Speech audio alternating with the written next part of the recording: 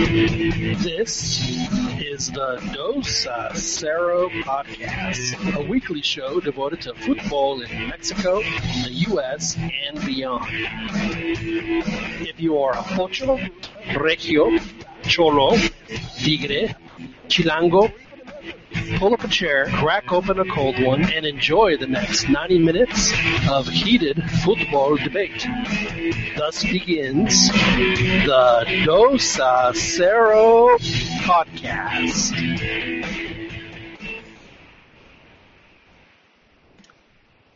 Welcome to the Dos Cero podcast, Copa America edition. This is John Jagu. Glad you could join us.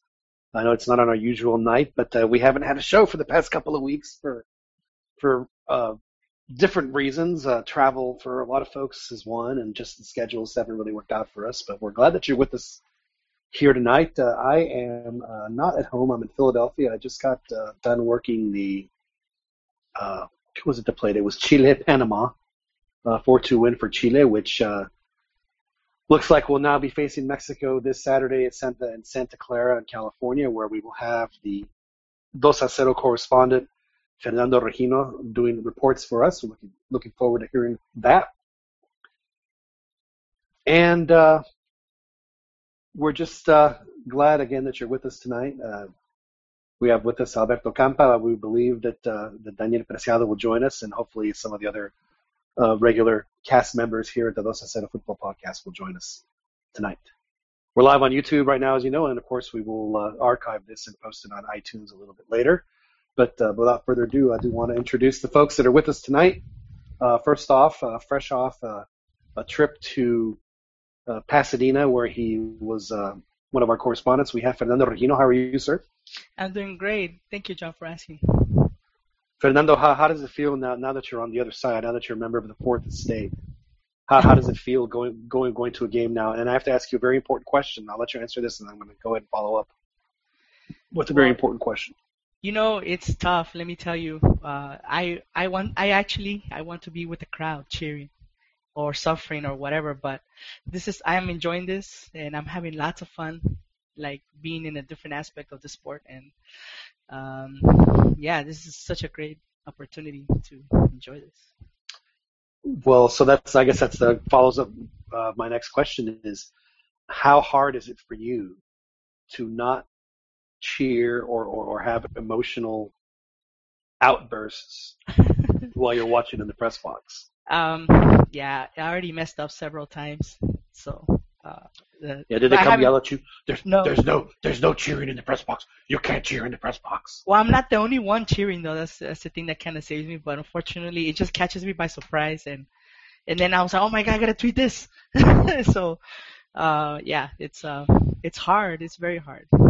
You know, I did notice that I was just at the game in Philadelphia, the 4-2 win of Chile over Panama. That there's a sign in the mix zones that says no live broadcasts from the mix zone.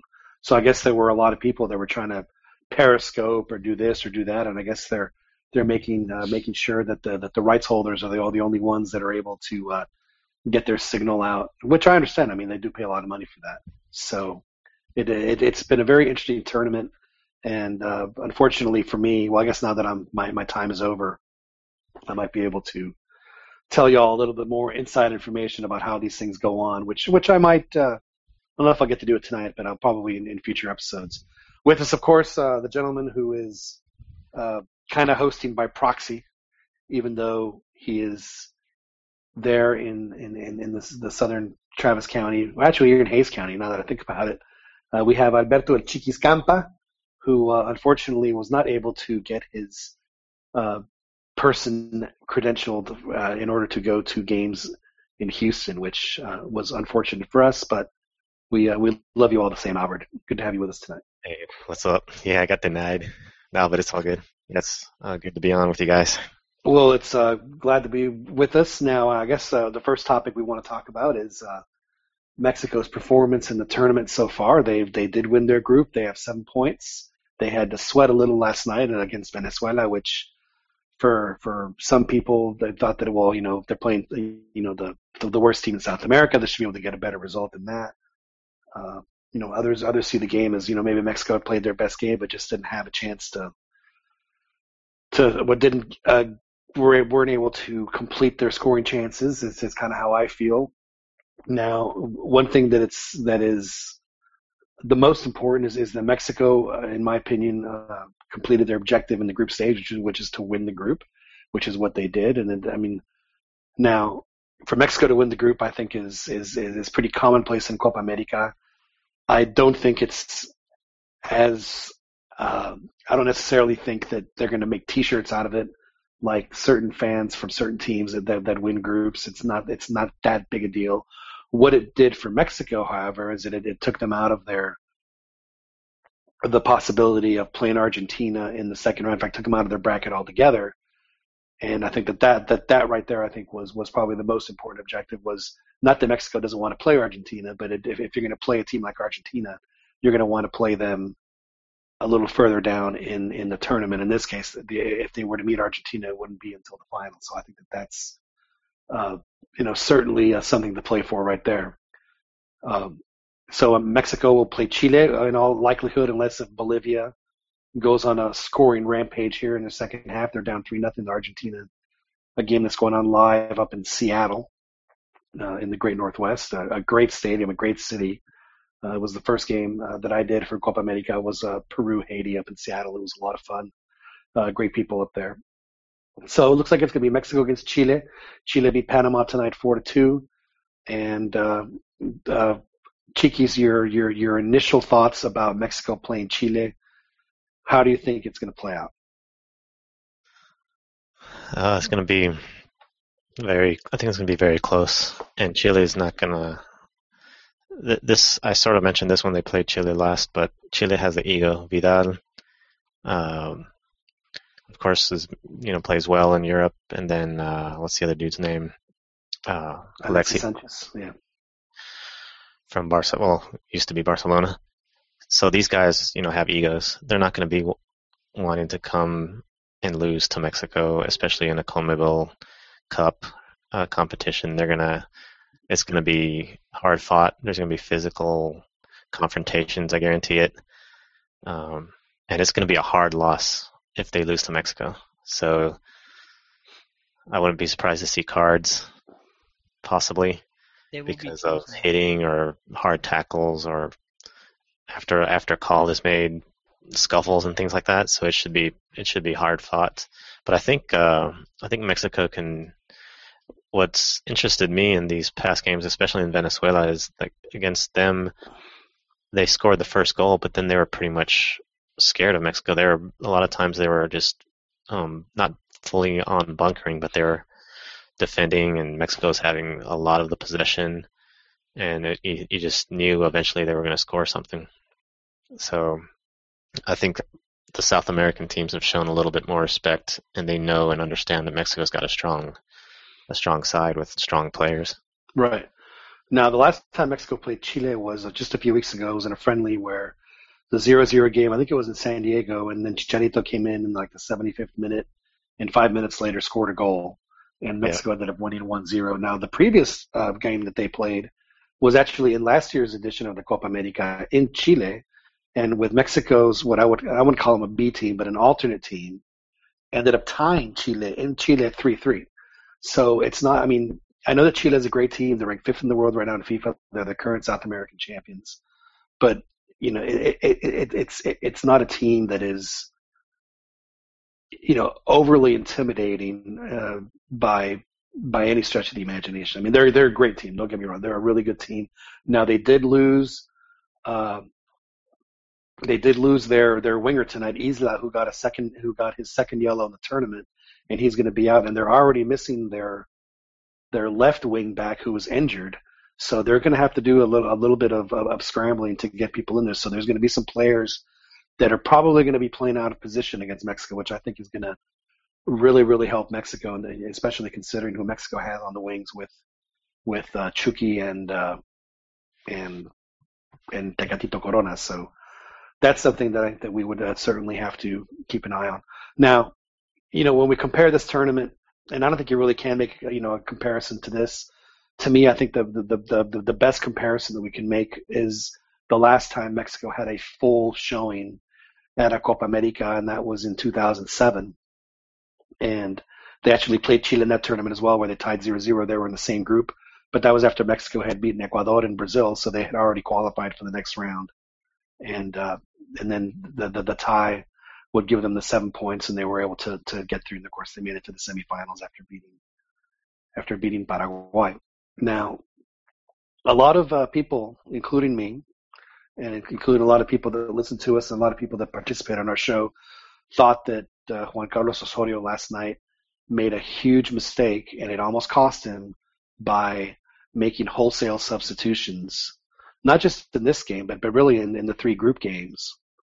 And especially after seeing what happened to his native Colombia and then to Brazil both, by getting, obviously Colombia got knocked out of first place. Well, hang on, let me finish. You can disagree all you want. Let me finish.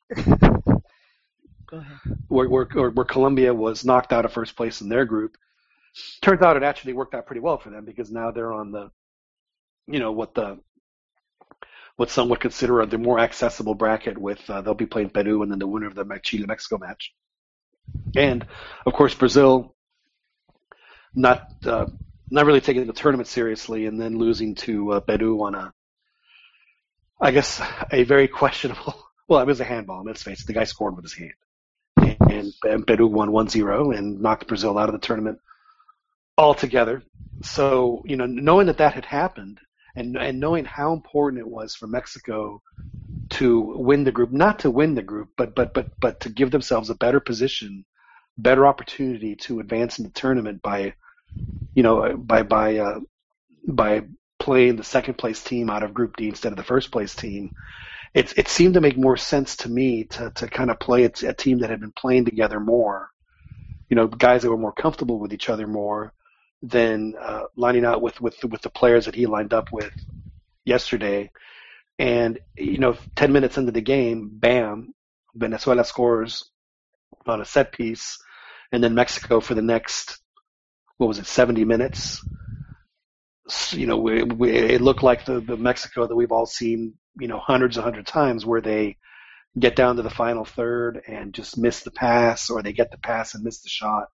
And it had to take a moment of individual brilliance by Tecatito Corona to score the equalizer, which then, made everyone rest a little easier. Mexico, just with the tie, was able to get the first place. But it seemed to me that this was the first time that we've seen Osorio make a tactical mistake, in the sense that it probably would have been better for Mexico to have a little bit more continuity in a starting lineup, and knowing how important this game was for positioning in the future of the tournament. Fernando, you disagree? Go fire away. Thank you for the chance. Well, the reason why I disagree is, how earlier in previous podcasts you said that, if the ref doesn't call the foul, it's not a foul.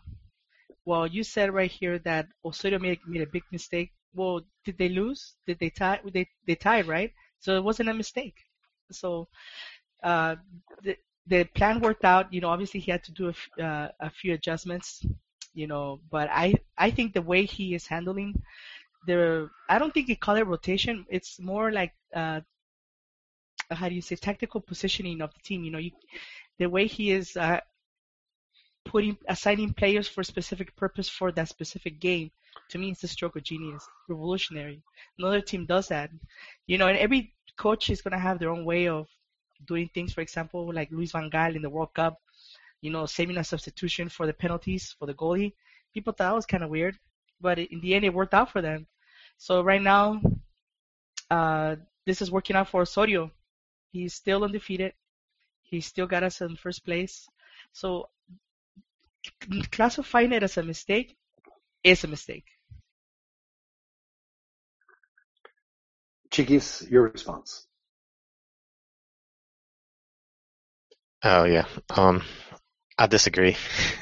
I'm on the side of I don't fully hate Osorio, or I'm not as blatant as Joel from what he's been saying on our chats, but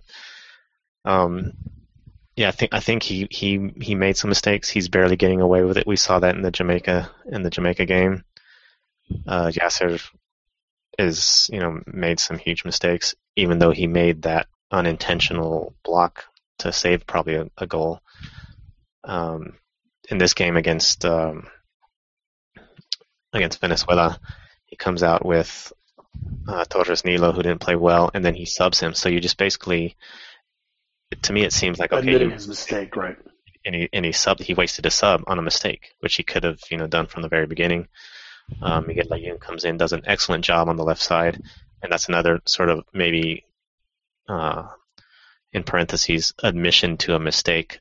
He's not on the right anymore. Let's put Miguel back on the left, where he had an awesome shot, which the goalie had to stretch out, and it was powerful. He deflected it and saved it, but that's what Miguel does. He makes those shots. He makes crosses in. What else? Well, I don't necessarily think Torres Nilo played badly, but so and I guess this is where I think that there was more of a rotation, and I think that the players knew who was going to start, unless there were cards, etc. In each of these three games, because he did rotate his keepers, which frankly I will never understand. I mean, it almost seems to me that Juan Carlos Osorio is using this Copa America just because of the fact that he hasn't really had a full complement of play. I mean, he's only played 5 games with Mexico. He had a couple of friendlies, but he hasn't really seen what his players can do in certain situations. So it almost seems to me that and knowing how meticulous this guy is as far as planning his practices and been putting. I mean, even as something as simple as putting cones out. I mean, this is a guy who plans everything down to the second.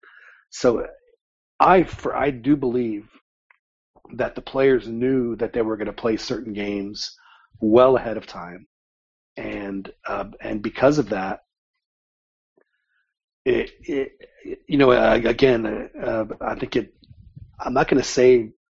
I mean, to me, it's almost pretty ballsy to play a tournament with that kind of rotation. Now, where I do think he has messed up, and maybe he's starting to realize what other players or what other coaches saw with Carlos Peña is that Carlos Peña is he's the only guy that hasn't played, other than Cándido Ramírez, who came in late. But Hulit is the guy that he brought in to replace Giovanni, and Hulit hasn't played at all. He has not seen any minutes at all.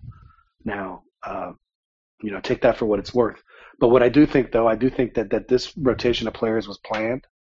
I mean, there's no reason to me why Torres Nilo would play against Venezuela. I mean, honestly, Torres Nilo is a guy that's more defensive oriented. He's a guy that's going to play when you're playing teams that are probably going to possess the ball more, are going to be a little bit more dangerous than you.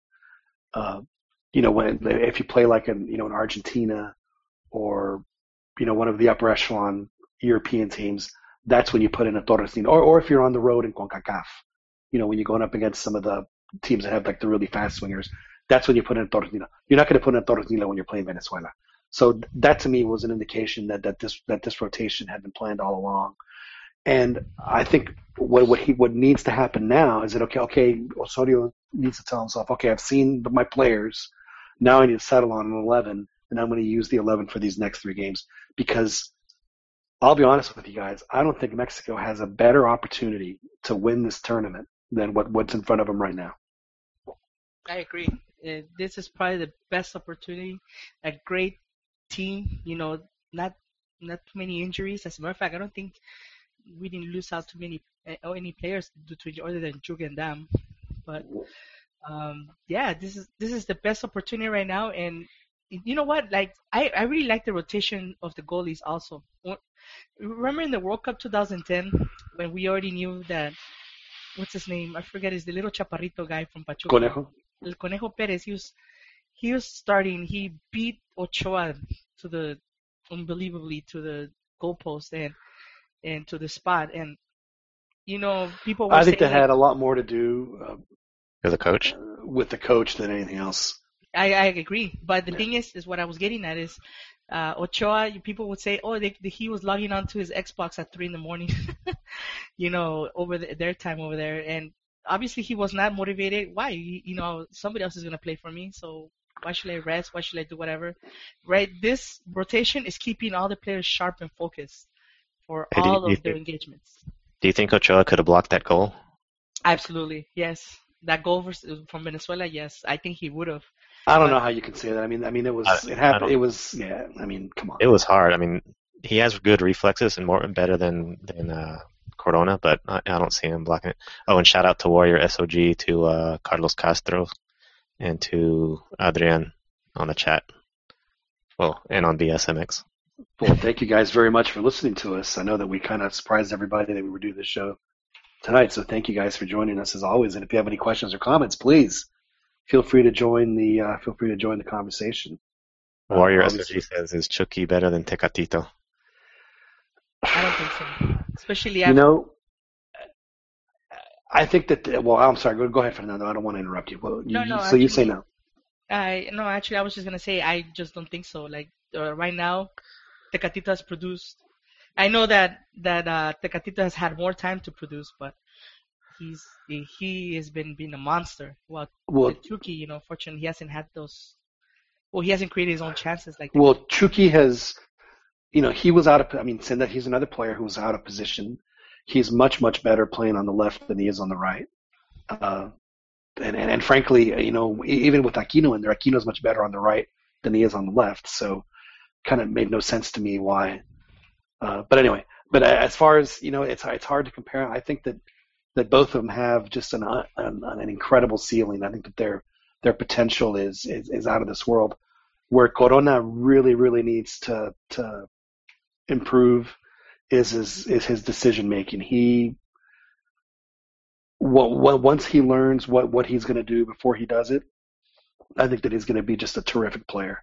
Chucky, I think, already has that. I think Chucky manages the game a little bit better than Corona, but I do think that Corona has, maybe has a little bit more technical skill, but I think that Chucky has a little bit more of the mental game, a mental edge on Tecatito.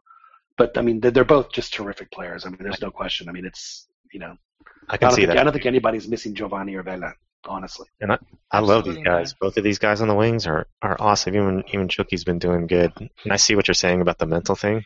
The thing I would say though in that with Tecatito, on the mental side, he just seems like way more daring because he tried the same sort of move to try to take on like 4, 3, 5 people, but he just kept on trying. And I'm like, what are you doing trying all this stuff? And then the one time he comes up with this brilliant move and goal.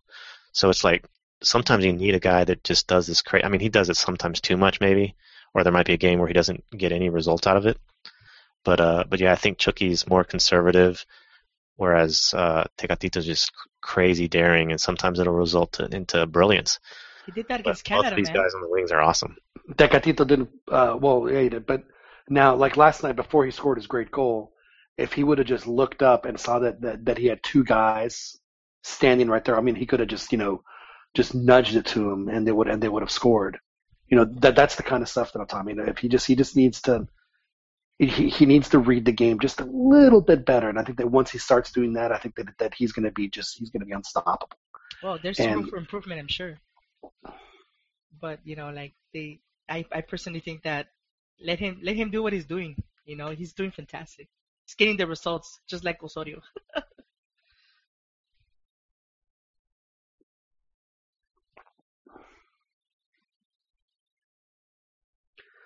Now this is, I think, where an area Mexico is going to be able to take advantage of Chile because of the fact that Isla's out with 2 yellows, and their other starting wingback is injured, and they've had to use Beau Sejour, they've had to use Buen Salida, so they've been rotating guys that aren't necessarily used to playing that. So I think that that's really going to help. If Mexico is going to exploit Chile in any way, I think that's where they're going to do it. And so I do think that they have an opportunity. Hey guys, if you don't mind, I have to just hop off for about the next 5 minutes or so. So I'll let you guys continue to chat. I will be back though, so just give me a second. All right, cool. Yeah, man. So for the next game, Chile. What do you think? What do you think's gonna happen? Well, I one thing I gotta point out is that Osorio has been lining up at 4-3-3. He's been playing offensive. Yeah, he's not gonna cater to everybody's wants and needs. Like, oh, having a set lineup. Having a set lineup is so. It's like playing with Catenaccio, like. By the way, I want to point out something real quick. You notice all the teams that cap MLS players have already been eliminated. Like for example, Brazil capped Kaká and ended up going out on injury, and the ones that did not cap MLS players, like Italy, they shunned Jovinko, and all of a sudden they're doing fantastic in the Euro, and Mexico's doing Yeah. fantastic. So yeah, it just I haven't even noticed. I don't even know who is MLS on these teams or anything. well, there's obviously Kaká didn't even play. Haiti, yeah, but they tainted their team. Oh man, they got the bad luck or something. Yeah, Haiti got destroyed. So basically, the point I'm making is like, if you have to settle for MLS players, that means you're already scraping at the bottom of the barrel. Well, the U.S. is in. The Well, U.S. yeah, made it. they're at home, of course. Yeah, so they have.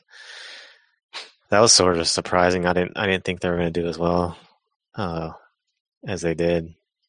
You know how they say that we should thank the U.S. for qualifying to 2014 World Cup? Well, they should thank Costa Rica for qualifying to the. Well, actually, they qualified on their own, huh? If I remember. Yeah, they beat Costa Rica, which I sort of expected.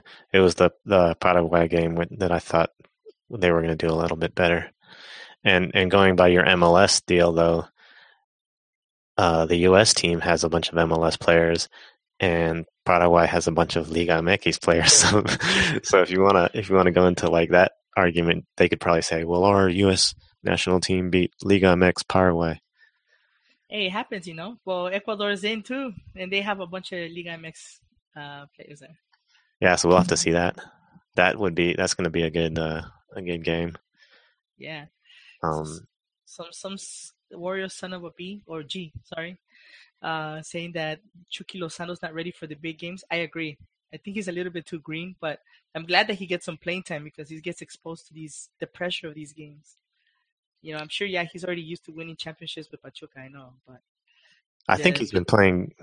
I think he's been playing good though on the right side. Chucky has, and you know how before it would be Paul Aguilar coming up and doing a lot of the crosses and stuff. But I think that's the one thing I like about Osorio's in this last game was Chicharito in the middle and Tecatito and Lozano on the wings. That I just think was dangerous on both sides. Because whenever they're building up from the back, they go to the left, cool, Tecatito's there. They go to the right, Chucky's there, and he was doing his deal. So I think that's like awesome. I didn't like the previous game where they had Raul Jimenez playing on the wing and then Chicharito in the middle. That was sort of Raul needs to be in the middle where he's using his body and stuff. So I didn't. He's used to como el delantero central, Raul Jimenez, but I actually think from my point of view, I thought he did a great job versus Jamaica. They were a physical team, man. Yeah, he did good. I think he did good, but that's where it goes back to Osorio and his planning of each game lineup depending on who they're playing. They knew they were playing a physical team in Jamaica, so put in the big guys, and big fast guys. They would have been different if they would have put somebody else in there. So I actually like that. I actually like that he went to fight that physical battle. He put the ones that are more capable of doing so. That to me, that's a big plus. I don't know about you. I know you already say you hate on the. Well, yeah, that's I guess that is a point. So he put in these big guys like Raul to take on those dudes. And I wasn't too. I mean, they scored some goals. I wasn't too upset with the offense during that game, but it was the defense that was just really bad. Yasser was messing up.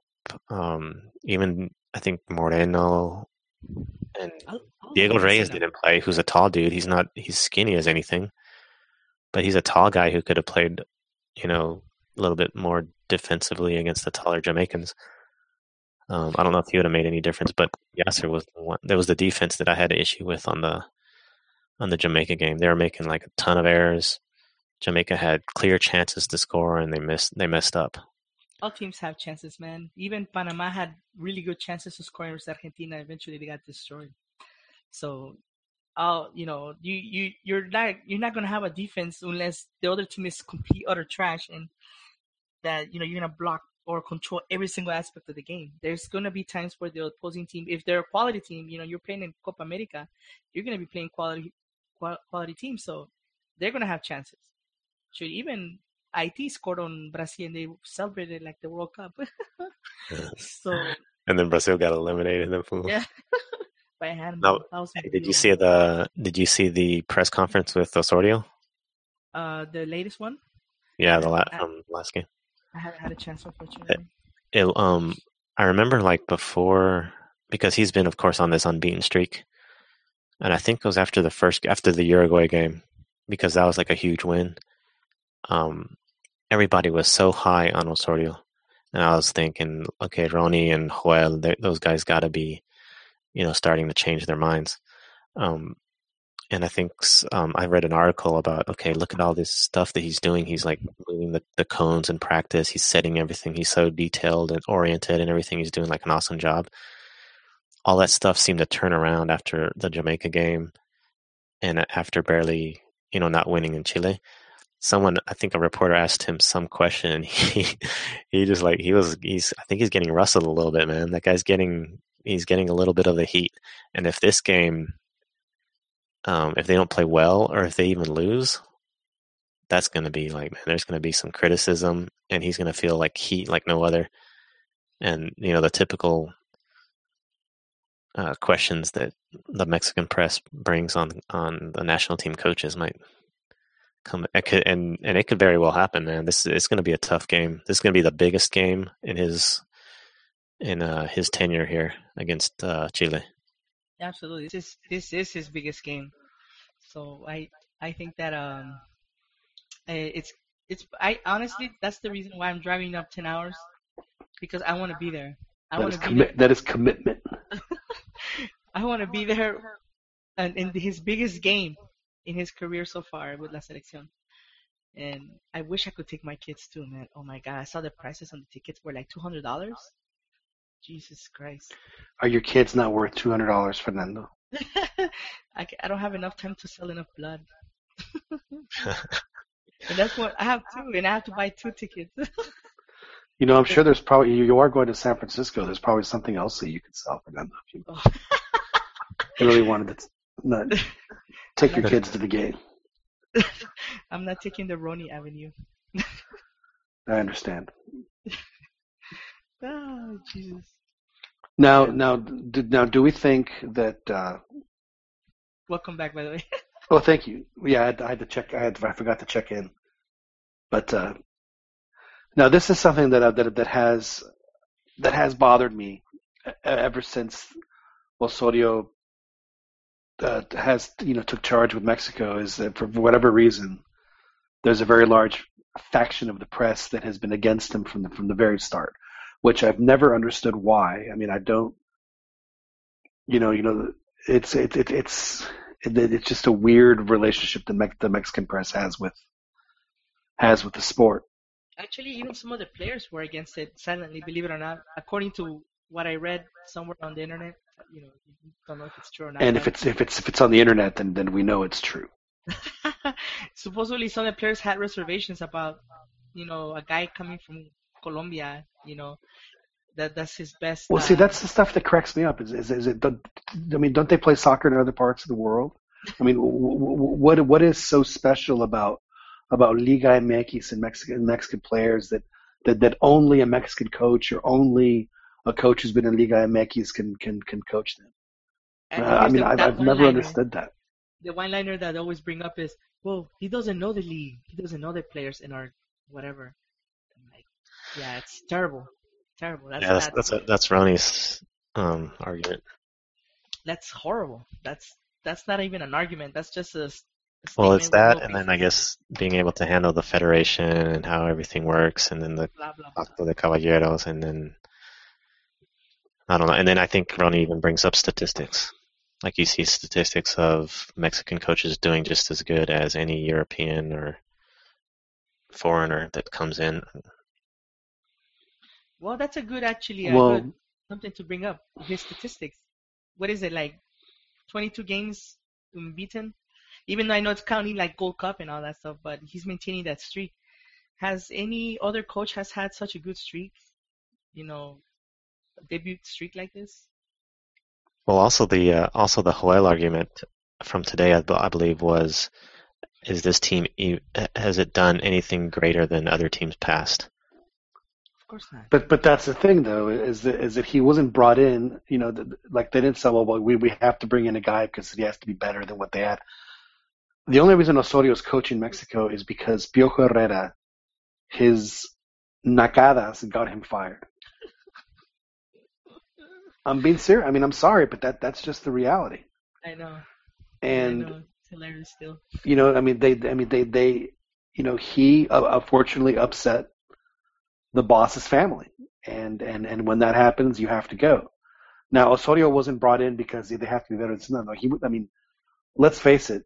Osorio was maybe the third choice of the guys that they wanted, because the first guy they wanted was Bielsa, which didn't work out.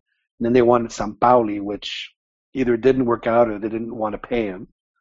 So they settled for Osorio. So I don't necessarily think that the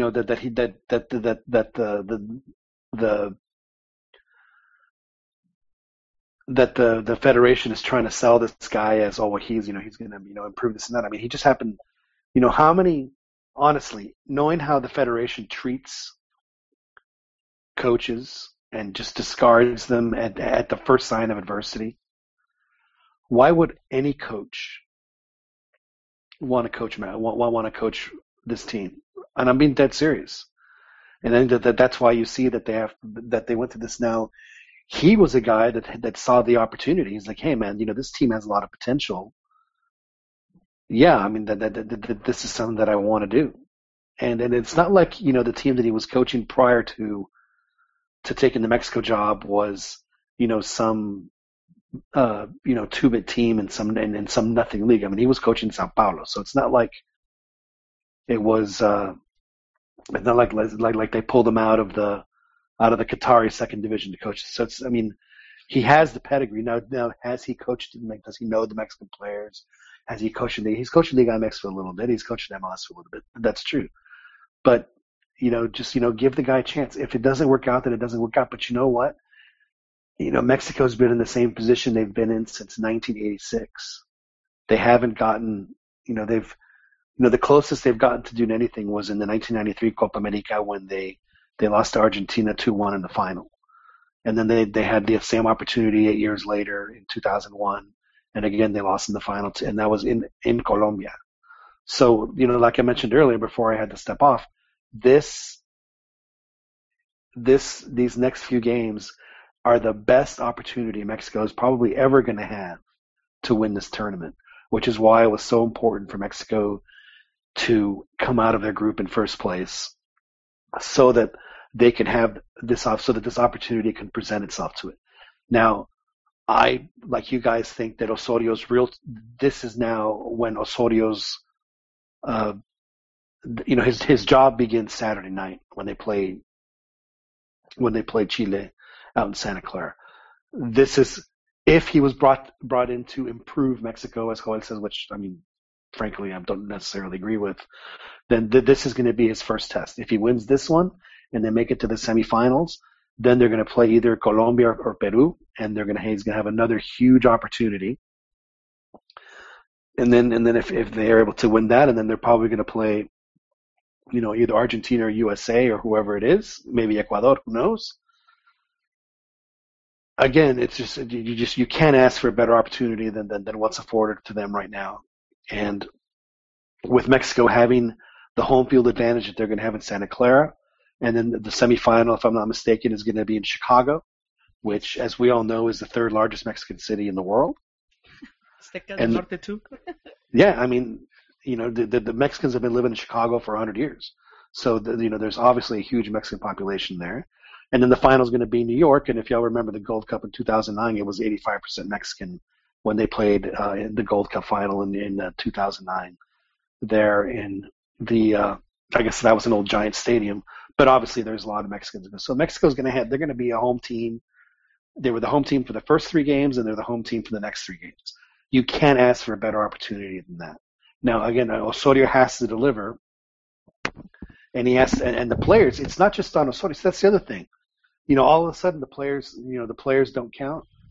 The players have to deliver too, and he has to make sure to put the players in the right position in order for them to succeed. And if that means to have Layun on the left, then for God's sake, put him on the left. Now, it's not like he's never played him on the left before. He played him on the left when they played up in Canada, and he had a great game.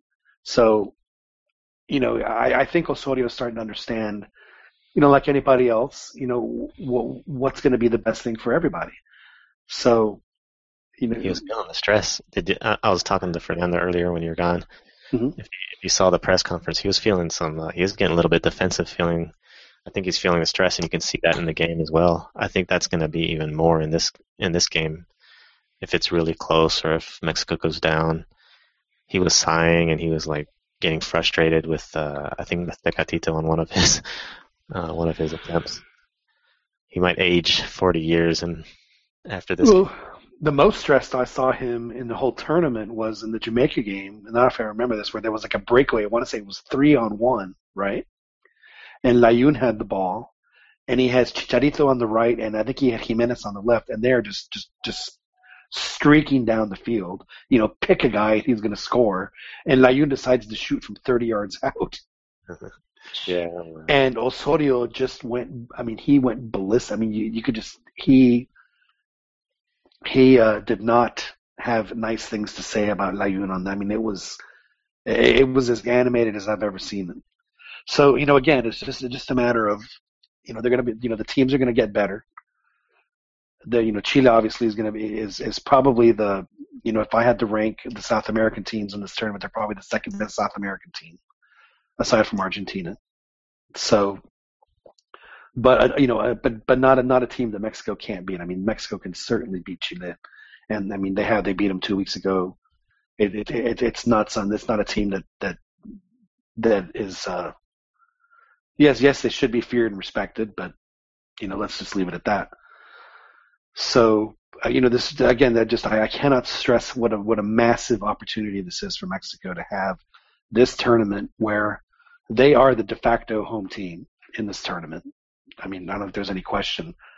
I was at the stadium tonight, and it's like a 70,000 seat stadium, and they didn't even bother to open the upper decks for this game because they knew that they'd sold very few tickets. So there was maybe 20,000 people in the stands. That's not going to happen in Mexico. Mexico sold out the Rose Bowl.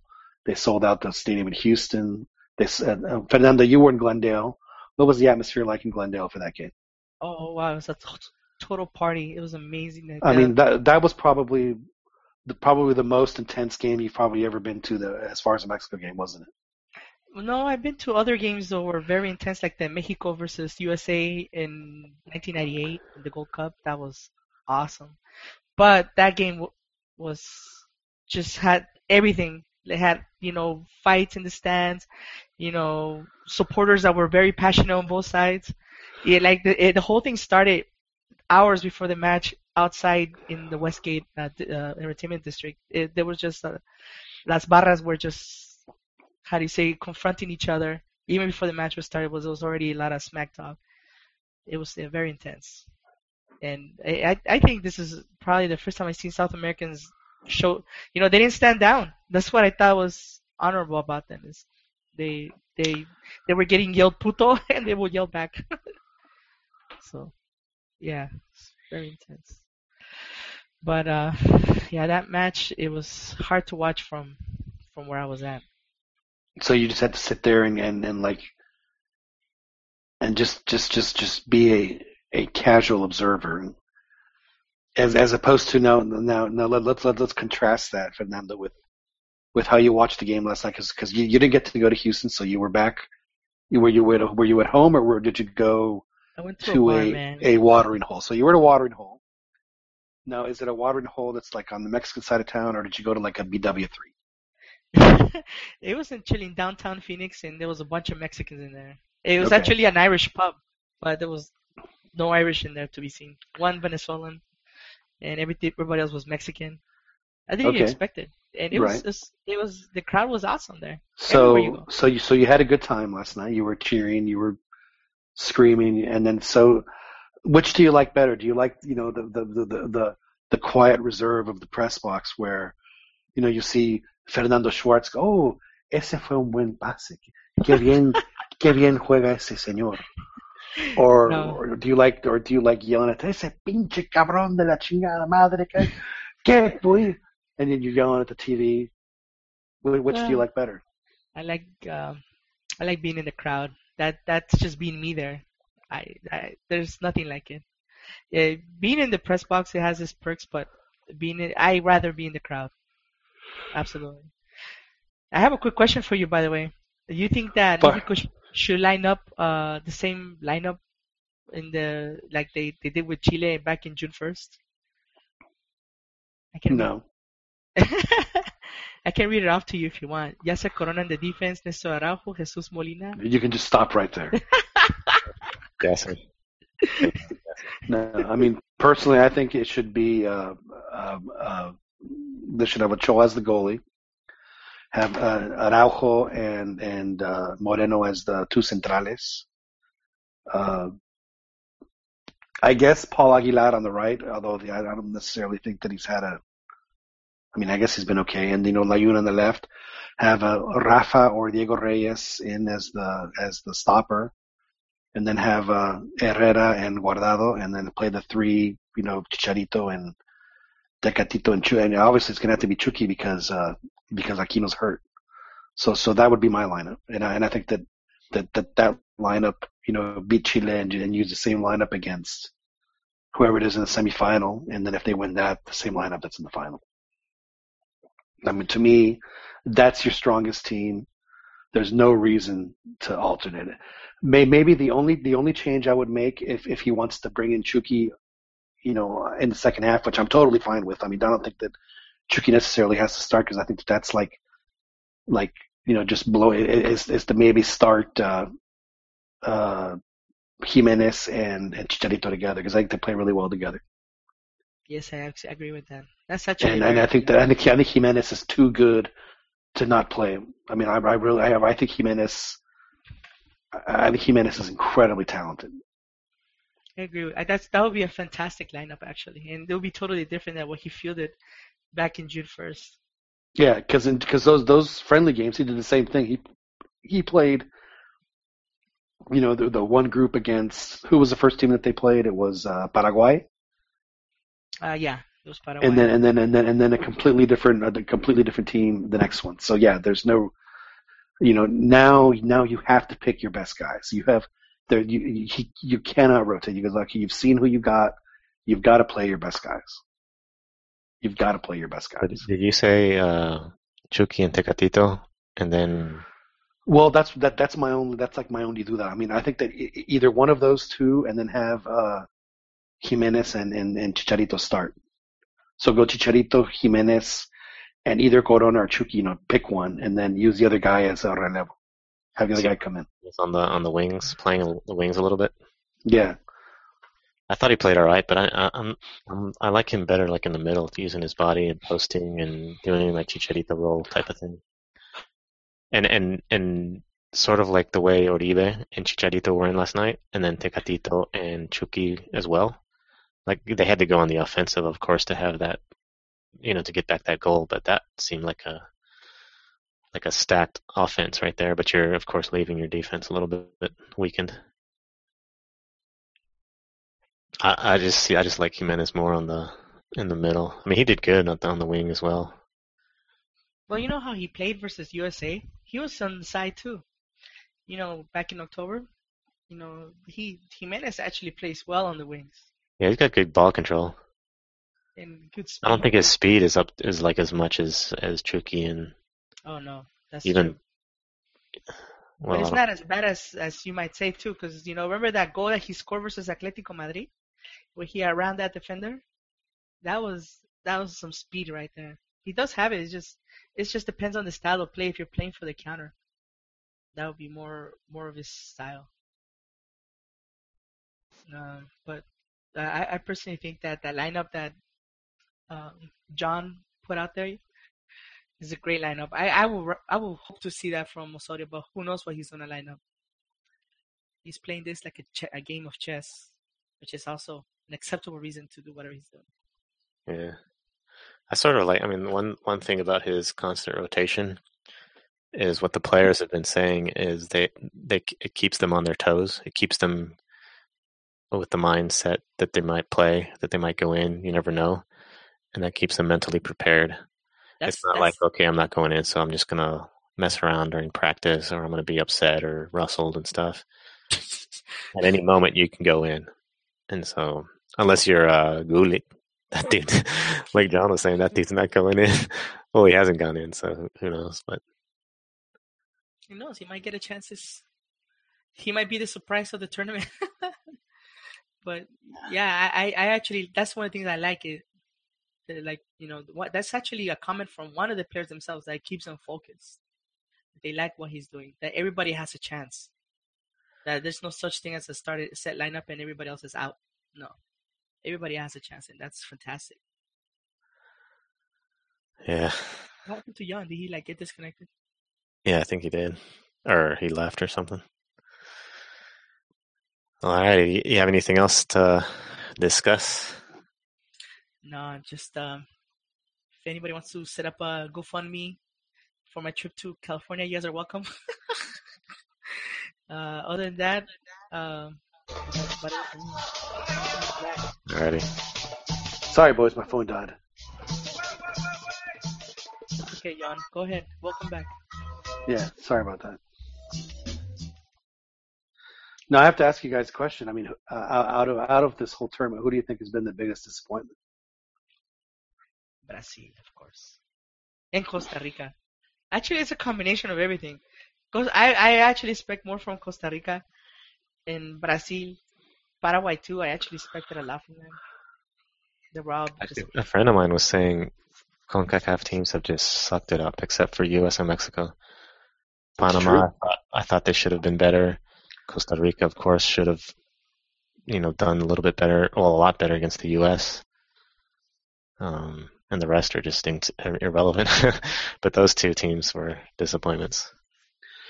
The thing that surprised me about Panama, and this is the same thing that I see when Honduras plays, is, and I thought that Costa Rica, well, they've gotten better about it, obviously, because they had that such a good run in the World Cup. But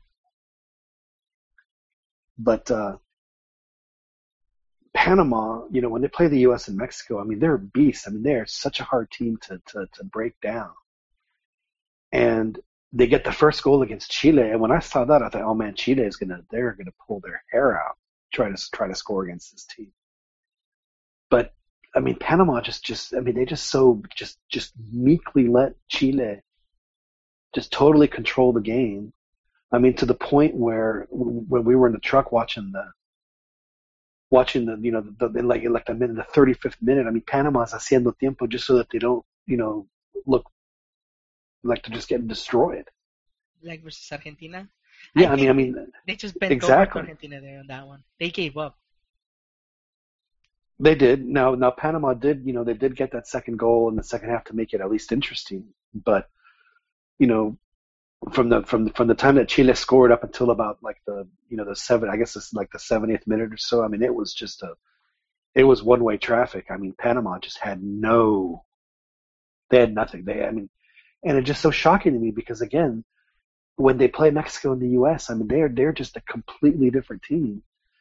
And it makes me wonder, it's what is it about CONCACAF teams that gets so, that puff their chests out so much when they play in the Mexico and the U.S., but like Honduras in the World Cup, they just totally fall apart against teams that frankly aren't any better than the U.S. or Mexico. It just makes no sense to me. And I thought better. I thought Panama, honestly, before when they got the goal, mean, I thought before the game, I thought, they could really surprise Chile here. Now, they did have 4 players that were suspended and didn't play because of yellow cards. So, I mean, they were missing, practically half their team. But still, I mean, what happened? I mean, I thought Panama was on a real track to qualify for the World Cup, and now I'm not so sure. Yeah, I was very disappointed in them. actually, I was kind of disappointed in Panama too, especially that with Argentina. Now that you mention it, I thought that they had a good win versus Bolivia, but Bolivia was we already knew that was going to be the whipping boy in that group, but I didn't think they were going to bend over like they did versus Argentina. Yeah, but I mean, up until Messi came in, they were giving Argentina fits. Yeah. And then Messi came in, They scored what, 4 goals in 20 minutes. Yes. So, I mean, I guess it did kind of yield a little bit there at the end. Now, Haiti obviously, they had a chance to tie Peru because I did that game and the guy missed the header. Against Brazil, what are you going to do? And I guess after that, it was just, I guess it was a formality. But you guys are right though. Jamaica didn't score a goal in the tournament. Costa Rica had a chance. Their game was the Paraguay game, and they didn't do anything. I don't know how they lost 4-0 against the States because I didn't get to see the game, but didn't they pretty much, I want to say dominate, but weren't they the quote unquote better team that night? Did you watch that game, Chiquis? Which game was it? The USA Costa Rica. Oh yeah, I mean they played terrible. The US team, they fumbled, and their goals weren't pretty. But yeah, Costa Rica just they didn't play up to par at all against the US like they did in other games. I didn't think they were going to win against the US, but yeah, they got beat. Because the coach made it sound like he said that like in the overall part of the game he said that I thought that we looked better, but didn't Costa Rica just make the incredibly stupid infantile mistakes that led to goals? Is that what happened? Yeah, I think one of them was that way. The other ones were their defense was just a little lax, and the U.S. sort of did. Wood had a sort of a good turnaround shot and made a goal. The other ones bounced off of Dempsey, bounced off of a Costa Rican player, and then a pass for a goal. So just sort of fumbling plays that. But on the offensive side, Costa Rica didn't provide much danger or anything at all. Speaking of of Messi and this Argentina team, though, Messi, man, just nutmegged the keeper. He was offsides, but he nutmegged the keeper after doing that, and the team is just humiliating Bolivia. It's over already, but one of the Bolivian players got all mad and tripped Messi and was getting face to face with him about the fight and stuff. It's pretty funny. But I think whoever beats Argentina in this tournament is gonna be God status, man. If Mexico beats Argentina in the final, Osorio is going to be put up. A statue of Osorio is going to be in Ronnie's apartment pretty soon. I'll get the chisel ready. I'll definitely be the first in line to start picking away. Yeah, but this Argentina is coming in hot, and Mexico is also coming in hot too. So, and the other teams like Colombia didn't look that well versus Costa Rica. They got destroyed. Well, Juan Arango, who I don't know if you all follow him on Twitter or not, he's out of Miami. He actually was calling our game tonight on the Spanish side of the world feed, and I guess he's Colombian, and I told him because we were talking about the game. He said, and then Colombia, crapped the bed against Costa Rica, which as it turns out. I was kind of joking and said, well, it ended up, working out well for him because of the side of the draw. He said, I would agree with you, but he said, but for some reason, the Peruvians just own Colombia. So I guess Peru is like Colombia's Coco, which is hilarious to me. He says that they just, for whatever reason, they can't deal with the Peruvians, which just cracks me up. It's all the political connotations, man. That game with Peru versus Ecuador was intense, even in the crowds. Even there was a small crowd, it was intense, and it whenever there's those political background behind it, it always adds an extra, how do you say, moment of pressure that is unique to that specific game. Hey, speaking of Arango, I think he's Venezuelan. He's sort of like because Bam Bam, what's his name? All these like. Oh no, this is a different Juan. I mean, they're both named the same Oh. Juan Arango, yeah, but this is a different guy. Okay. You're talking about Juan Arango, the guy who played for Cholos. Okay. I was thinking of the announcers, like these new announcers, like Matosas and. Yeah. That Juan Arango that was on the show last night. He's the Venezuelan, like the free kick guy from Cholos. Yeah, that guy is legit. But as an announcer, he was sort of quiet. I was expecting more, but Bam Bam, that guy is like legit, man. That guy is funny. And then Miguel Herrera, did you notice he was like hating on Osorio in this game, this last game? He was doing it subtly, but that was sort of entertaining. I want to see that, like, if in this next game, I want to see him, take some more jabs. And I think there was this one guy from. He got fired, didn't he, from one of his... Chilaver. What happened? Yeah, Chilaver. What did he do? He said something... He said a comment that... I don't remember what the comment was. Oh, that he said that the CONMEBOL was bought and sold or something like that. Yeah, he called someone corrupto. The president should be jailed for selling. Oh, yeah. That should be in jail, yeah. Yeah. Yeah, he got fired. So speaking of like Miguel Herrera and his naqueses that he does, he got fired from the national team. Let's see what happens for Univision. He's probably being held in check. Oh, wow. Just don't get him near Martinelli. Gosh, man, I wish somebody beat him up. But anyways, that's a different story. Now, one thing I've noticed about this Copa America that they're having in this country, and I won't talk about too much of the behind-the-scenes stuff, just kind of the overall organization that I've seen and noticed, and I do think that this is going to be a problem for the U.S. as they bid for a World Cup in 2026.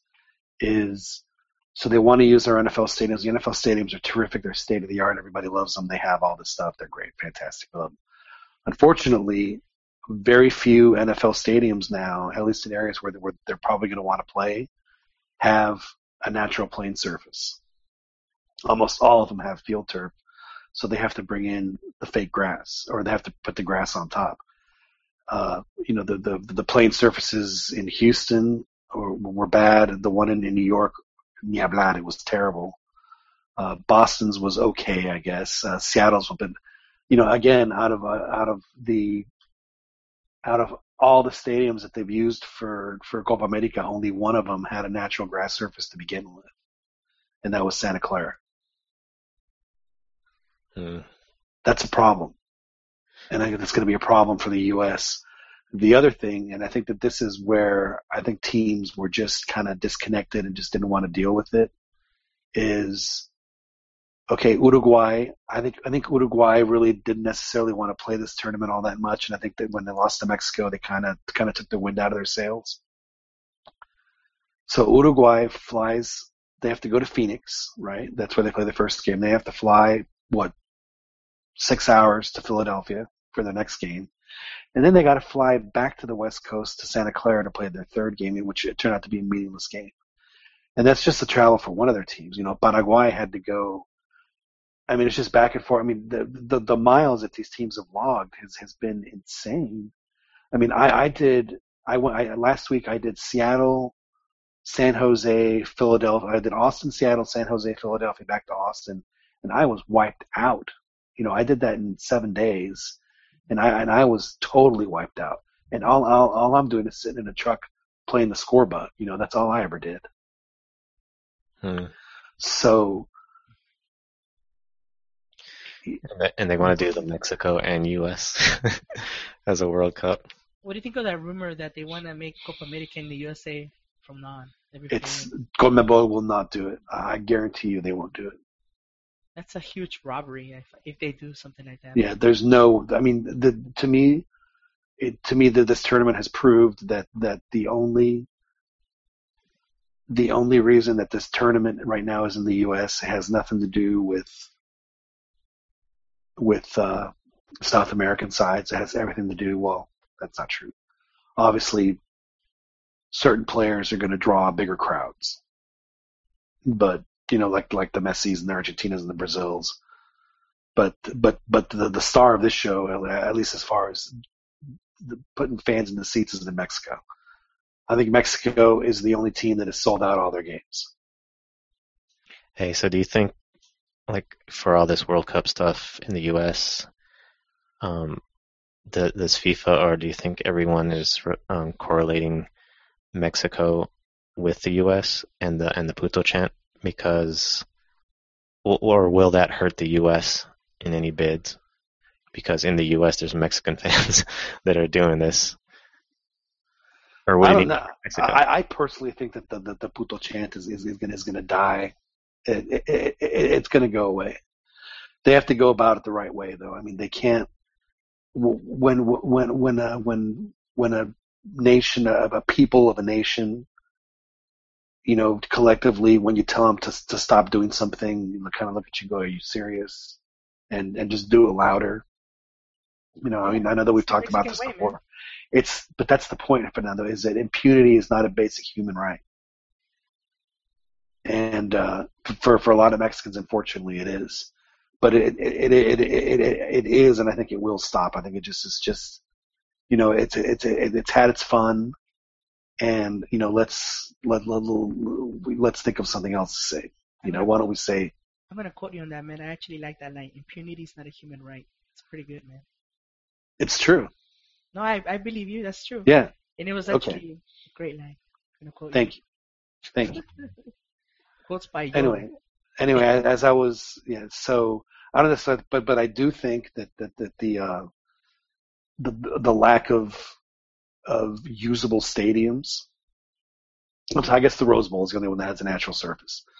And Santa Clara, the lack of usable stadiums to where they have natural playing surfaces, I think is going to be a huge, and then just the travel alone is going to be a huge problem for the U.S. I mean, I really do, and I think that this Copa America Centenario has proved it. How'd they do it? Was it an issue in '94? No, because in '94, it wasn't until '98 that because back up the World Cups from would have like when Mexico played the World Cup in '86, each group had a city or a couple of cities where they played all their games. So like the France group, they played it in Guanajuato, in León, and Irapuato. So they played all the games in one of the two cities. Okay. And the seed of the group seed played all their games in one stadium. So they never had to travel at all. And then when they had the World Cup in '94, Mexico played 2 games in Orlando. Two games in Washington and one in Orlando. And then like Italy played 2 games in New York and one in Washington. Ireland played 2 in New York and one in Washington, one in Orlando, etc. So their travel was pretty limited. It wasn't until the '98 World Cup where they decided to break up the pods, so to speak, and play them all over the country. But France is the size of Texas. You can do that. Yeah. In Europe, it's very easy. You can't do that in a country like they're getting ready to do it in Russia. Russia's a pretty big country, so now, I mean, they're going to run into this kind of the same situation where they'll play one game in one, and then you have to fly 5 hours to play your next one. Yeah, that's definitely going to be a problem. So that's why I think that people just automatically assume that the U.S. is going to get the World Cup. I'm not so sure because of logistical things like that. I think that it really puts them behind. And then with the playing surfaces being as bad as they've been, and this was, usually like when Mexico plays in Molero, they'll come and roll the grass in maybe 2 or 3 days before the game. Well, this stuff has been there for 2 weeks and it looks terrible. And I'm not so sure that they're going to want to, put the grass in, maybe if they put it like a month or 2 months ahead of time, then maybe it'll take hold. But I mean, it's been like we did the game up in Seattle, and they put the grass in 2 weeks before, and then they paint, they put the grass in and they paint the lines. Well, the grass shifted, so the lines looked like they'd been drawn, by a guy that had like an epileptic fit in the middle of drawing. I mean, they were all sorts of crooked. It was hilarious. It was really bad, and yeah. So it's just something to consider. I mean, I'm not saying that it totally disqualifies them, but I do think that it's going to be that it's definitely going to be something that's going to be a hindrance. Actually, I was talking to what's her name, Anacati, on Univision Deportes. She was at the stadium tonight, and I asked her. I said, "How was the field out there?" There were a couple of Chile players that just slipped for no reason. That just like slipped. And I asked her how the playing surface was, and she's like, "It wasn't very good." And she says, "And I've been going to all these stadiums, and I've seen it all over the place, and it's just rough." And we were talking about it. I said, that's going to be a problem for them. And she absolutely agreed. She was like, "You're right. It's definitely going to be a problem." I mean, when I think of NFL stadiums that have grass, there's just a handful now. I mean, all the other ones have the fake stuff, the field turf. And look at Argentina. So Argentina wins their group. What's their prize? They have to fly from Seattle to Boston. That's a long flight. Yeah. Very long flight. Yeah, I remember hearing a lot about Houston's field being really bad, but then I didn't see too much issue during the game. And isn't Phoenix's stadium have grass that they move out of the? Yeah, that's right. They wheel it in and out. Yeah, it's natural grass. It's actually top-notch grass, man. It's beautiful every time I step on it. Even feels good to step on it. And they grow it outside, and then they wheel it in for the game, right? And then what they do? Yep. And then when the game's over, they wheel it back out. Yes, sir. It's that Arizona sun's making that great grass, man. Yeah, well, there's plenty of sun in Arizona, that's for sure. Oh yeah. Well, I'm very disappointed in our other fellow podcasters that talked a big game, and when it was all said and done, they chickened out. They flaked out. Yeah. Do we have any other comments on the chat? No, I think one of the dudes headed out. I followed him. Wire SOG, Panbol Cinco. He had to leave, so. Fair enough. Well, gentlemen, do we have anything else to say, or can we go ahead and wrap it up? Wrap it up. I think we're good. I got some of Ronnie's jams too. Sonidero.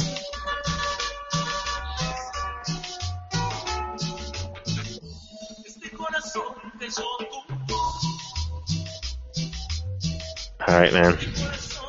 All right, boys. Well, this has been the Dos a Cero Football Podcast, a special Tuesday edition. Thank you guys for joining us, and we will be back on probably next week. Hopefully, maybe either a preview or a review of a semifinal match that will take place in Chicago. Thank you, Fernando, for joining us. Oh, it's a pleasure always. And Albert, thank you very much. Yeah, good time. And we will be with you guys next week. So thanks for listening, and take care, and we will discuss with you guys later. Thank you. Bye-bye.